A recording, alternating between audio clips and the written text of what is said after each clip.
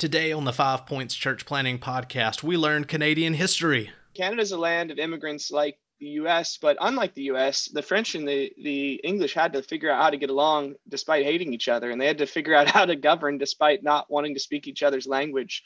Hunter learns how to speak Canadian. What have been some of the most surprising things that you guys have learned? Notice that I used you guys instead of y'all. And we discuss the Canadian Christian dating scene. I had all the power to make the small group, so there'd be guys taking me out for dinner all the time, and I thought it was just because I was a great pastor, but they were trying to figure out what small group certain girls were in and how did they angle in there. Real quick before we get started, this episode is sponsored by Auxilio Partners, building the legal, business, and technology infrastructure for church plants. Find out more at auxilio.partners/5 points.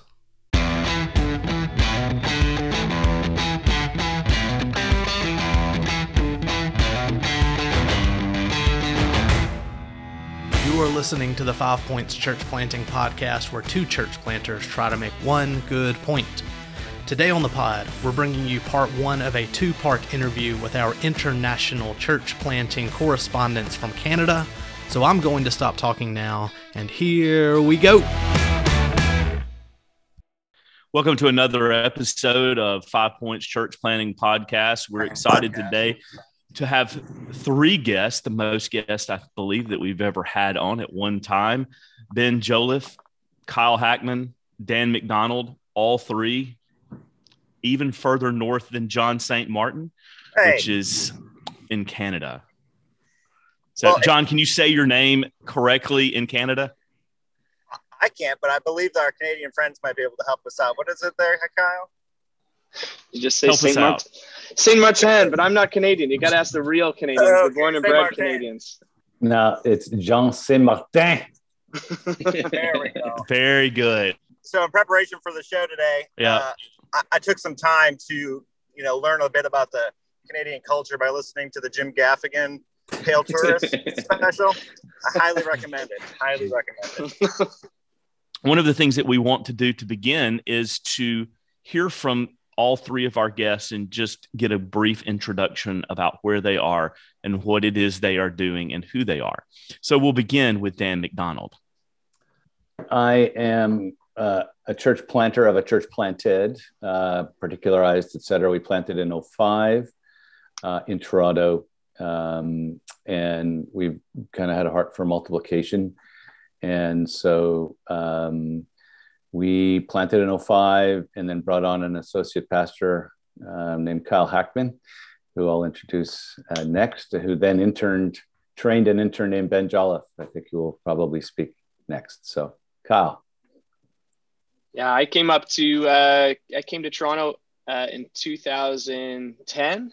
And honestly, I was interested in world missions. I was in Chicago and was interested in exploring opportunities for missions. And there honestly just wasn't a great opportunity that I saw a good fit, and was connected in Toronto. And in a lot of ways, it checked a lot of boxes of some skills I wanted to learn. We hoped to be there for 2 years. We agreed to be there for 2 years. My wife never actually visited because she was pregnant. And we just decided, hey, we can survive just about anywhere 2 years. And, that was 11 years ago. So that's how it all took place. Dan threw me into relationships with people like Ben Jolliffe, who were far more skilled than me in so many ways. But I had one thing Ben didn't, which was I'd passed my ordination exams. So the one semi-marketable skill I had, I was able to pass on to Ben, and he passed on a lot of other things to me.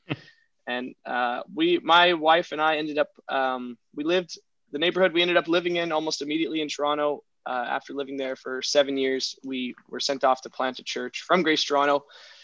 Pretty much take the seed that was planted by Grace Toronto in the more downtown core and plant it in the more somewhat residential core in the east end of the city. Mm-hmm. And that's where we've been. That was, 2017 is when the church officially launched.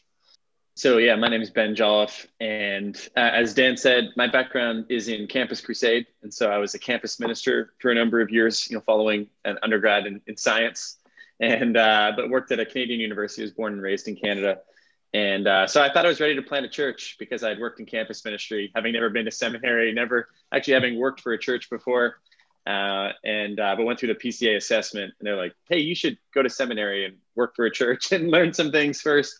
And so ended up at Grace Toronto with Dan through a campus crusade, or what's in Canada we call it Power to Change, but through a Power to Change connection.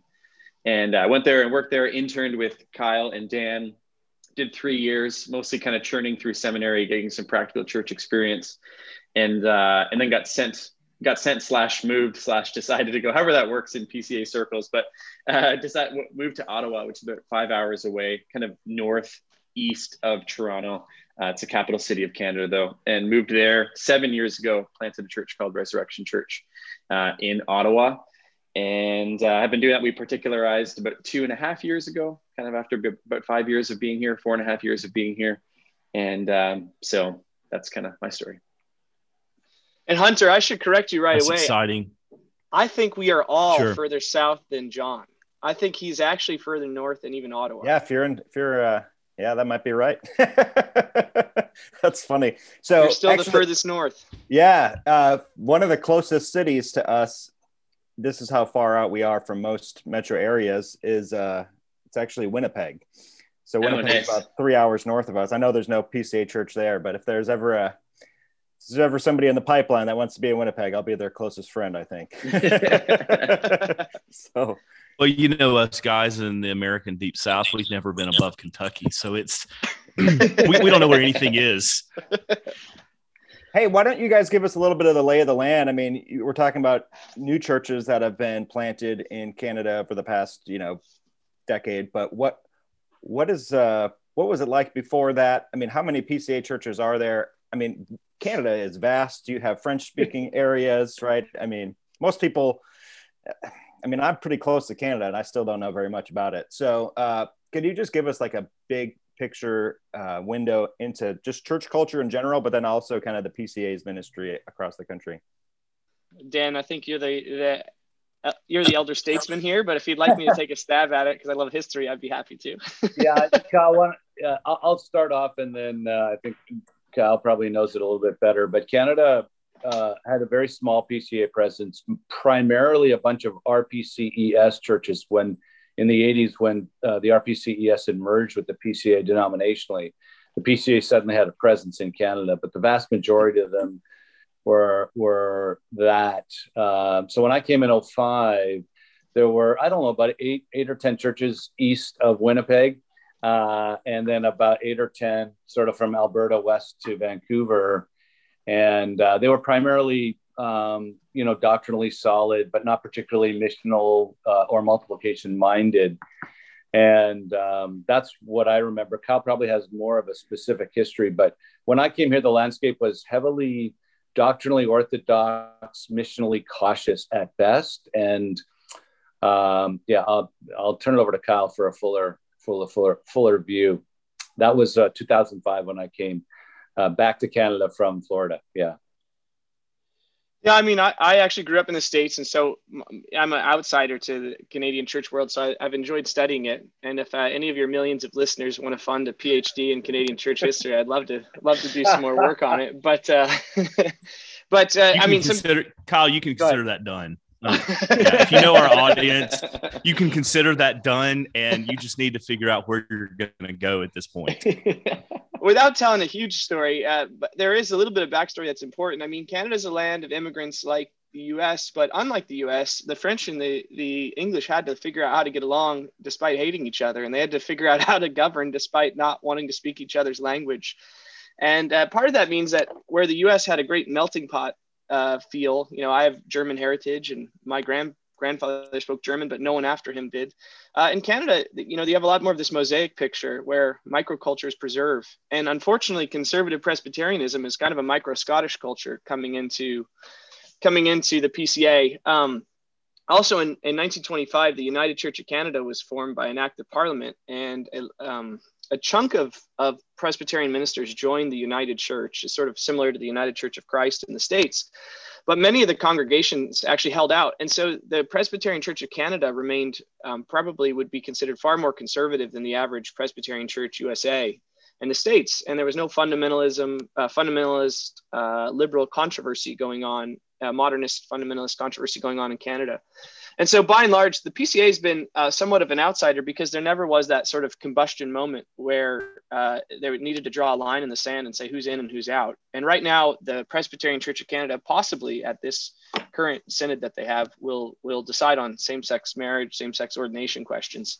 And that could be a big combustion moment for the sort of Presbyterian world. But by and large, their numbers have so dwindled and their influence is so small that even if we gathered a couple of their congregations, it wouldn't make a tremendous difference in terms of what's going on. So that's a bit about Canada. I'd also say one thing that's different from the US is you have a strong Anglican presence in the Anglophone, but the English-speaking part of Canada. So whereas I grew up with a lot of nominal Roman Catholics in my life, those do exist in probably more in the French-speaking part, and Dan grew up around some of those people. But at least in Toronto, and Dan might feel differently, but I've been surprised at how many people have kind of a nominal Anglican background that goes back 2 generations. And that presents some challenges because at the end of the day, we're not really that different from Anglicans, but we are a lot different than some Anglicans, and we're a lot similar. It presents different challenges when sort of the nominal culture you're facing is kind of a vague Protestantism. It presents different challenges as it relates to the PCA and, sort of more confessional churches taking root in a place like Canada. Yeah. So our audience, Kyle, is broader than just the PCA. It's Reformed and Presbyterian. So any comments about the broader Reformed and Presbyterian world in Canada as a whole? Yeah, Ben, I don't know if you have other thoughts as well. As an outsider coming into this, there are some RPCNA churches. I would say the big difference that we have is there was quite a bit of Dutch settlement post World War II in Southern Ontario, especially. And so places, the Christian Reformed Church and now the United Reformed Church have some strong presence here or there. And while these people are definitely our brothers, in terms of sort of penetrating the city, trying to plant churches that are, missionally engaging, I think some of my Dutch brothers have said it best. Some of their denominations' vision was to be a safe haven for Dutch immigrants to plug into a community and get established in Canada. And now, as we get into a new generation of that, they're trying to refigure out their identity moving forward. And Kyle, would you say we're seeing some of our more recent church plants are getting kind of next gen Dutch people from that tradition who want to break away and are starting to populate good chunks of our church plants in areas that have significant Dutch communities. Just like for us in Grace Toronto, we have a significant group of breakaway people from primarily Asian immigrant churches who are sort of next generation and wanting to move away from that distinctly ethnic experience. So that's kind of one of the unusual things. And I think, Ben, maybe you can talk about that because I think you had a bit of that Dutch influx when you started. Yeah, like in answer to Hunter's question, there's not really a Reformed Presbyterian presence in Canada. Like we don't have an egalitarian / complementarian denomination like the EPC, like just doesn't exist. The OPC has just a small handful of churches. The ARP, like they basically don't exist in Canada.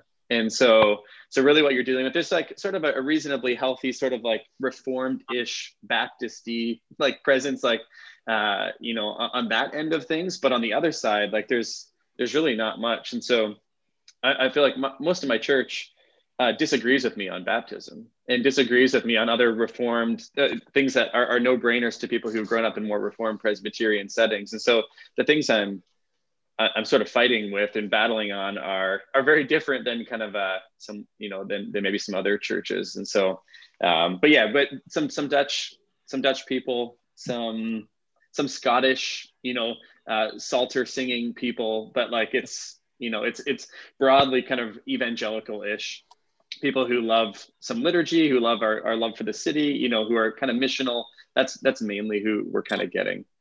Been watching the news, and Canada's churches seem to be the ones making the headlines lately with all of the COVID restrictions. You guys certainly seem to be in kind of another bout of lockdowns. And as you've navigated the past year, I don't think any of you are going to jail, but just curious to know how that's been for you all and where you're at now with that COVID thing and how maybe those news headlines are affecting ministry. This year has been I mean, the last, 14 months has been incredibly difficult. And for a church plant, you're put in a situation where people won't rent to you. And so it's not even a question of how you will use your building, because you don't have a building. So we meet in a school gymnasium. So when the government says, hey, churches aren't allowed to meet, the school says, hey, we're locking the doors. Like you can't come in. And so it's not even a question of like civil disobedience or no civil disobedience. It's like you have nowhere to meet. And when they say you can meet, and we've had various kinds of percentages, 15%, 30%, unlimited outdoors, like this, all a million different options. So we've been happy to do that. And the school lets us in when you kind of get a percentage. But right now we're in what's called like a stay-at-home order. And basically you're allowed to have 10 people max. And so like we have virtual services, and our small groups can kind of meet a little bit, but like functionally, but it's been incredibly difficult year for the church in Canada.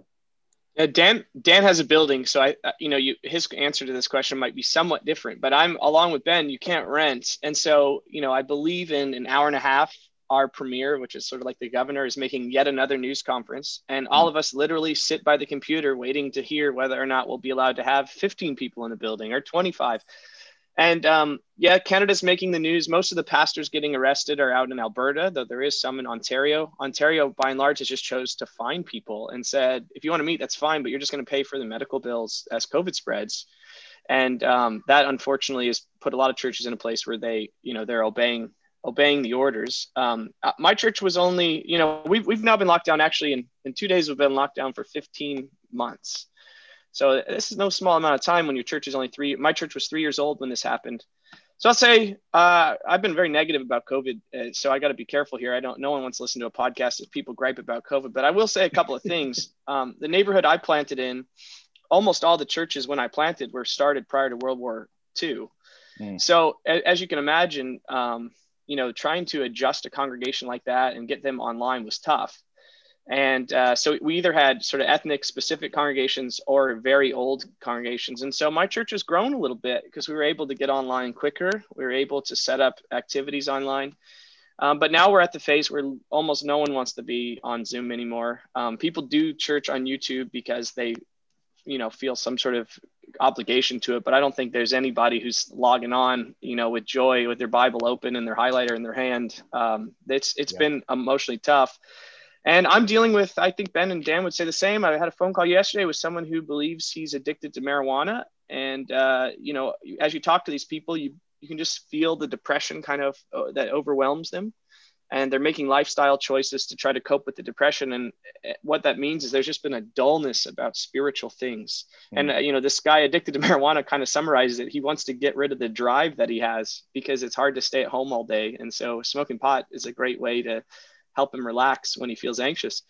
But that dullness is something that is symbolic spiritually about what's going on with a lot of our congregants. I think there's a spiritual dullness over the city when you can't assemble together for basically 15 months. There's been on and off periods, but it's been very hard in Toronto to assemble together. And I would say COVID has set a cloud over our city spiritually, where I've seen some congregants bear great fruit during seasons. It pops up and blooms. And then I've seen a lot of lack of sunlight sort of coming into the church, and the fruit's not growing like it once was. I would echo all the comments that both of them have made. Easily the hardest year ever. And if ever you were pro-government and pro-Romans 13 submission, this year tested it. I do think that one of the things that Kyle and Ben have done well, and we have done reasonably well, is we did not build our church on a Sunday morning model, but on a small group and fellowship between the weekends model. And that's probably been what has kept us in any semblance of health, is that we were not Sunday morning driven. And that was one thing I learned in COVID is that's a really bad model for this kind of situation. We had pretty healthy small group system. Kyle actually helped build it with a guy named Joe Choi in our church to a very healthy place. And it has kind of kept us going. To Kyle's point, everyone's sick of Zoom. I have people that boycott our church services on Sunday simply because it's too tragic to watch it, and they're small group leaders. So it just tells you how much Zoom fatigue is really out there. I've heard that as well. People saying that it's counterproductive for them to watch church on YouTube because it hurts. Yeah. And people who say they'll listen to the podcast when they go for a walk or something, but they just, the idea of having church without other people around and pretending like it's normal is starting to take a toll on people's spiritual life. And I can understand that. So stepping back from COVID and the difficulties of the pandemic and remembering the good old days, what have been some of the most surprising things that you guys have learned? Notice that I used you guys instead of y'all. What are some of the most surprising things thank you. Some things that you've learned about church planning that has been helpful and surprising in your context that you could share with our audience. I think one of the things I'll start with that is quite different from the American context is we don't really talk about multiracial churches in Canada because of the Mosaic kind of understanding. It's sort of impossible not to plant a multiracial church. Like we just started, we didn't target anyone specifically in our churches, maybe 60% Caucasian and 30% Asian and 10% other. And that's just that's very, very common in Canada because of our racial history. Now I'm in Ottawa, which is a bilingual city, and we're on the border with Quebec. And so actually it's actually the French English is a bigger sort of racial thing than brown, white, or black, white, or whatever. And so sometimes the conversation out of the US is sort of weirdly distracting because I'm like, I don't know how to interpret that when there's still sort of minority issues. I'm not saying we don't have them, but it's very different than I think planting, especially in the South, but probably in most American contexts. I had a conversation with Kyle in about his second or third year where he said something I thought which was incredibly insightful. He saw it with the new eyes of an outsider. And he said, Dan, particularly Toronto, but the big Canadian cities, because of this mosaic and the Canadian sort of tolerance, it has a much different and on the surface, much lower incidence of division over race and some of these other issues that Ben just pointed to. And so he said, Toronto is a better counterfeit alternative to Christianity than any other big city I've seen. It's affluent, it's peaceful, the races get along, they mix well together. The appetite for Christianity is so low. There's and when he said that, it just jarred something in my mind because I had been here. I mean, I'm Canadian and I'd been in Toronto longer. And I was like, there's this weird self-righteous secularism that I'm experiencing amongst the non-Christian here that's a fair bit different than I experienced in other places. And so that was one of the things that surprised me was I knew they were hard to the gospel, but I didn't think they'd be so proudly self-righteously. Well, of course we're not religious. Look how good we have it here. That was a big surprise. The second big surprise for me, and I'd love to have you guys comment on this, the lack of resources, Christian resources, leadership resources, and leaders. We have a lot of young professionals that have come out of university. And when I was in the States, and even when I was in campus ministry in the 80s and 90s, there were a lot of sharp, young, emerging leaders coming out of these ministries. They'd gone to good churches, et cetera. But when I came to plant in Toronto, especially in the early years, I think it's a little different now, the spiritual youngness, lack of good teaching, et cetera, of the young 20-somethings was a bit jarring, to be totally honest with you. I thought I'd be able to mobilize a lot of leaders, but basic discipleship stuff that I had to do because they were just so spiritually young. And I wouldn't even call it immature because they'd never been taught oftentimes. I realized Canada in the late 80s through the early 2000s had really, they drunk the Kool-Aid and they'd all gone kind of seeker sensitive, lower the teaching, et cetera. And so all these people were teaching light, but they were in a very aggressively hostile culture and they weren't standing up too well to it. I'll let Kyle expand because Kyle was the one who kind of helped me make that kind of analysis. So Kyle, what we're saying? I don't know. Surprising things. I mean, I have a lot of thoughts.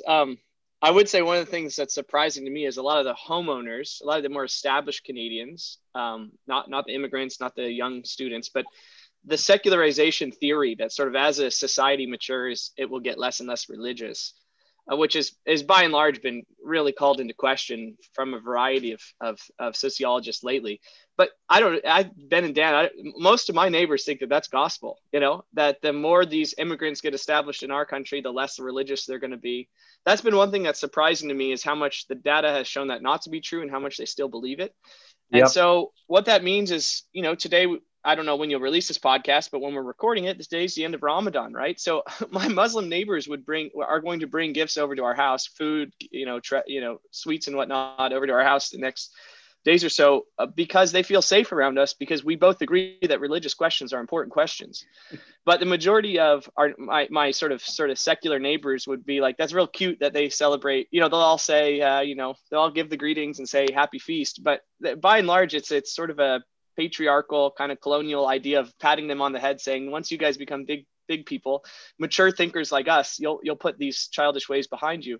And so that has been interesting to me, that your evangelism strategy has to deal with a huge measure of apathy towards religious questions, but also, as Dan is saying, they look down at the US. I mean, the Canadian identity is rooted, and there's one thing that holds Canada together, and it's this idea that they are not Americans. That is the only thing that is certain in Canada, no matter where you end up. They are not Americans.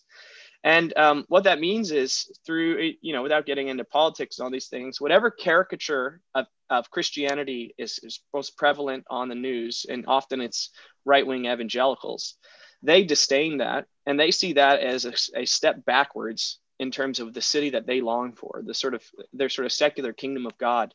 And so one of the things that's been so incredibly tough is trying to paint for them a picture of heaven that's more beautiful than they look at their city and they say, this is close enough. This is decent. Obviously there's pockets of people who say that's not true. There's injustice going on, but by and large, the average sort of home-owning Toronto person that Dan and I would call, friends, peers, that you play hockey with, they're pretty happy with the city. They feel like this is about as good as it can get, and let's grow contentment and thankfulness for this. Yeah, anytime, Kyle, that they feel discontented, they go, yeah, but look down south. We're better exactly. than that. Exactly. So following up with this discussion, what have your evangelistic efforts looked like as you've planted your churches in Canada? I'll give two categories of people that we've seen some evangelistic fruit with. One is new immigrants, to be perfectly honest. People who are new to Canada. I got a call from an Eritrean guy the other day who's on a spiritual journey. He's like, I've never had a chance to investigate the world religions before. And can we meet? Can you give me a Bible? And so sometimes you get those kind of phone calls or those kind of interactions with people who are brand new, because Canada has, a pretty steady, especially in the big cities, pretty steady immigration process. People are kind of churning through regularly. But the other people who we've seen evangelistic fruit with tend to be those that we have long-term engagement with. And so they're boyfriends, spouses, children, or best friends of people who are Christians. The amount of off the street random people with no connection to the church, that doesn't exist. There's basically no one. And so the non-Christians who would come to our church regularly are nearly always family members or very close friends of a sincere Christian. Yeah, there's not sort of broad evangelistic things that are attracting a lot of people, I'd say, but those new immigrants and sort of close connections are the main two sources, I would say, of evangelistic effort and fruit in our context. Yeah, Dan, I'll let you speak up. I mean, I felt like I had great evangelistic skills coming out of Grace Toronto Church. There was a lot of people that came to know Christ coming out of Grace Toronto Church, and I felt called to plant a church in the area I lived, and where my kids, were playing around and on the streets and playing, where I was coaching sports. And I wanted to reach these people, these homeowners. And by and large, I just have not seen the average sort of established adult even consider religious questions. And whereas in university and graduate school, where people were trying to think big thoughts, big questions, they were willing to engage them once they had $1 million mortgage, and once they were chasing kids around and they were established in their career, but they were scared of falling down the ladder. They just did not want to complicate life with religious questions. And so some of what was so thrilling at Grace Toronto, I haven't been as energized by it. But I will say we have more and more seen, as kids get a touch older, there are some families that are wrestling through. Often one spouse says, I want my kid to have something of a religious upbringing. And that might be a sort of a haunting of Anglicanism in their background. It could be a Chinese Baptist background, that they have fallen away from and they want to come back. And so that has actually been where we've seen families connect. And often it's messy because you might have one of the spouses might not have grown up Christian at all. They might have been Muslim background, or they could have grown up Roman Catholic, and you have these tough issues. But that's been for us where the fruit has been is as encouraging our people to be out in the area, out in the neighborhood, interacting and friends with people. But no one's coming to our church unless they have one personal contact with someone in our church. We get the occasional drop in who moved to the area and Googled church. But by and large, where I'm currently in this heavily residential area, they have to have a kid in school, a kid playing sports with, some kind of friendship connection. And as they wrestle through these questions, they say, let's give it a shot.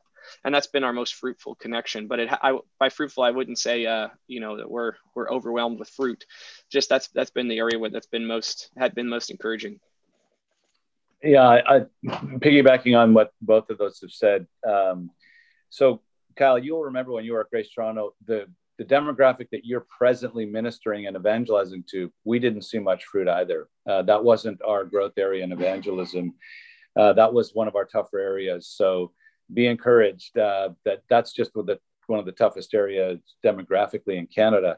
We found what was working at Grace Toronto was the dislocation of people moving to a global city and needing community created a massive hunger for community. And so community-based soft evangelism, a lot of community events, fellowship events, parties, go to watch a movie together. We started to use our building, salsa night, whatever, where people who already had relationships, usually for a while with one or two Christians, our sequence was, let that Christian help introduce them to other Christians so they don't go, you're an anomaly. Because what we found was the average young professional in Toronto thought, my one Christian friend is intriguing me, but I think the rest of them are like the crazy people I see on American TV. And then they find out that there's a whole swath of people that are not like, whatever American televangelist they just heard about, exposed or whatever. Right. And so then they go, now I'm generally interested. This isn't just my friend who's a unicorn. All these Christians share this weirdness, and it's an attractive one. And then one of the things that we did when Kyle was there was we created our small groups.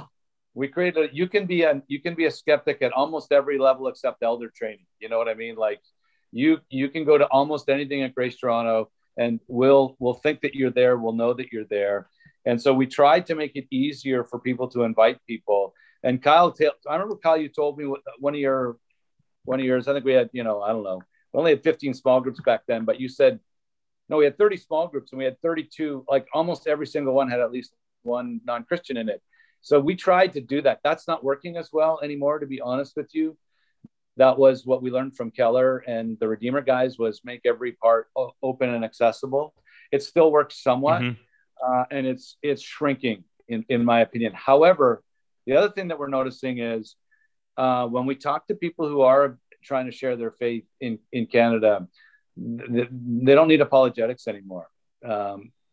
People are just, they're doing two things. They first think Christianity is immoral. It's not just stupid, it's immoral because it's homophobic or anti-trans or whatever. But they're quietly seeing such division and anger in their own culture.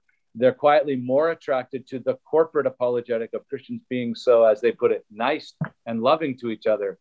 So the individual apologetic training is dialing down, and the corporate, just get a bunch of friends together and hang out. They're going to be shocked that you're so nice to each other. That we're starting to see increase in its value amongst the people that we find most open. But mostly they're open. They're new to Toronto. They've just got a job here. The big city's overwhelming them and they feel very lonely. So community is a hot commodity for them. And so a church with good community really seems to be attractive to them. And we've got skeptics hanging out for years. They don't really care about our religion, but we're the one community they have. Kyle, remember that softball story you told me about going to the bar just to hang out with the non-Christians, and you thought they were going to crucify us for not hanging out with them? Yeah, well, the non-Christians were kind of jealous of the community that the church had. And they said, well, you churchies get to hang out with each other all the time, but you never come to the bars with us. And we just want to hang out. And that was kind of eye-opening to me that, it is an alienating city, and people play sports. They get in mentor groups. They join sort of affinity groups just because they just feel so anonymous in such a huge city. I also think one thing Grace has done super well that is a big difference between Canada and the US is Christianity. We really are a minority if you take the faith seriously. If you're willing to say, if Jesus commands it, I'll do it, you are an extreme minority. And what that means, though, is when new people do move to the city, they try to find a church quickly, and they often plug in quickly, and they hang in there. So one of the things that's really encouraging about Grace and even my own church plant is that, these people are looking for a church. As long as you hold to relatively orthodox, theology, they're willing to commit to it. And that creates also a really great culture because they basically dive in head first. So my church is planted because a handful of people really gave their heart and soul to it, and they would not be traditional PCA people. Some of them are egalitarian, some of them are furious about various beliefs, but it's not that big a deal because we're such a minority. And I think Grace has done that. And one of the things that Grace did that I used to make fun of, but in hindsight, I see it as really important now that my daughters are getting older is, if you're going to marry another Christian in Canada, you have a very, very difficult task ahead of you. And we used to make fun of it at Grace. There's people here obviously trying to get in the right small group. But in hindsight, I had all the power to make the small group. So there'd be guys taking me out for dinner all the time. And I thought it was just because I was a great pastor. But they were trying to figure out what small group certain girls were in and how did they angle in there. And we made fun of that stuff quite a bit. But being part of an extreme minority, I'm now seeing that as part of the pastor's function and part of the church's function, the future of Canada, is we really do have to take those life decisions very seriously for the people who are trying to stay committed to Christ and looking to marry someone else. And I think Grace has, it was never the strategy. Let's try to find attractive people and put them in a building together so that the tension grows a church. That was never part of the strategy. But I think it's been incredible, and non-Christian people see that, and they actually say, I wish I had a common core commitment together that would be the foundation. A community that would birth a marriage is a beautiful thing as well, and I think it's going to be part of the future apologetic of Canada. Well, that's the last word for now. We'll be back with part 2 of our talk with these guys next time, As always, you can reach us with comments or questions on Twitter and Facebook at 5 Points Planting, or our new email address, reformedplanting@gmail.com. See you guys next time.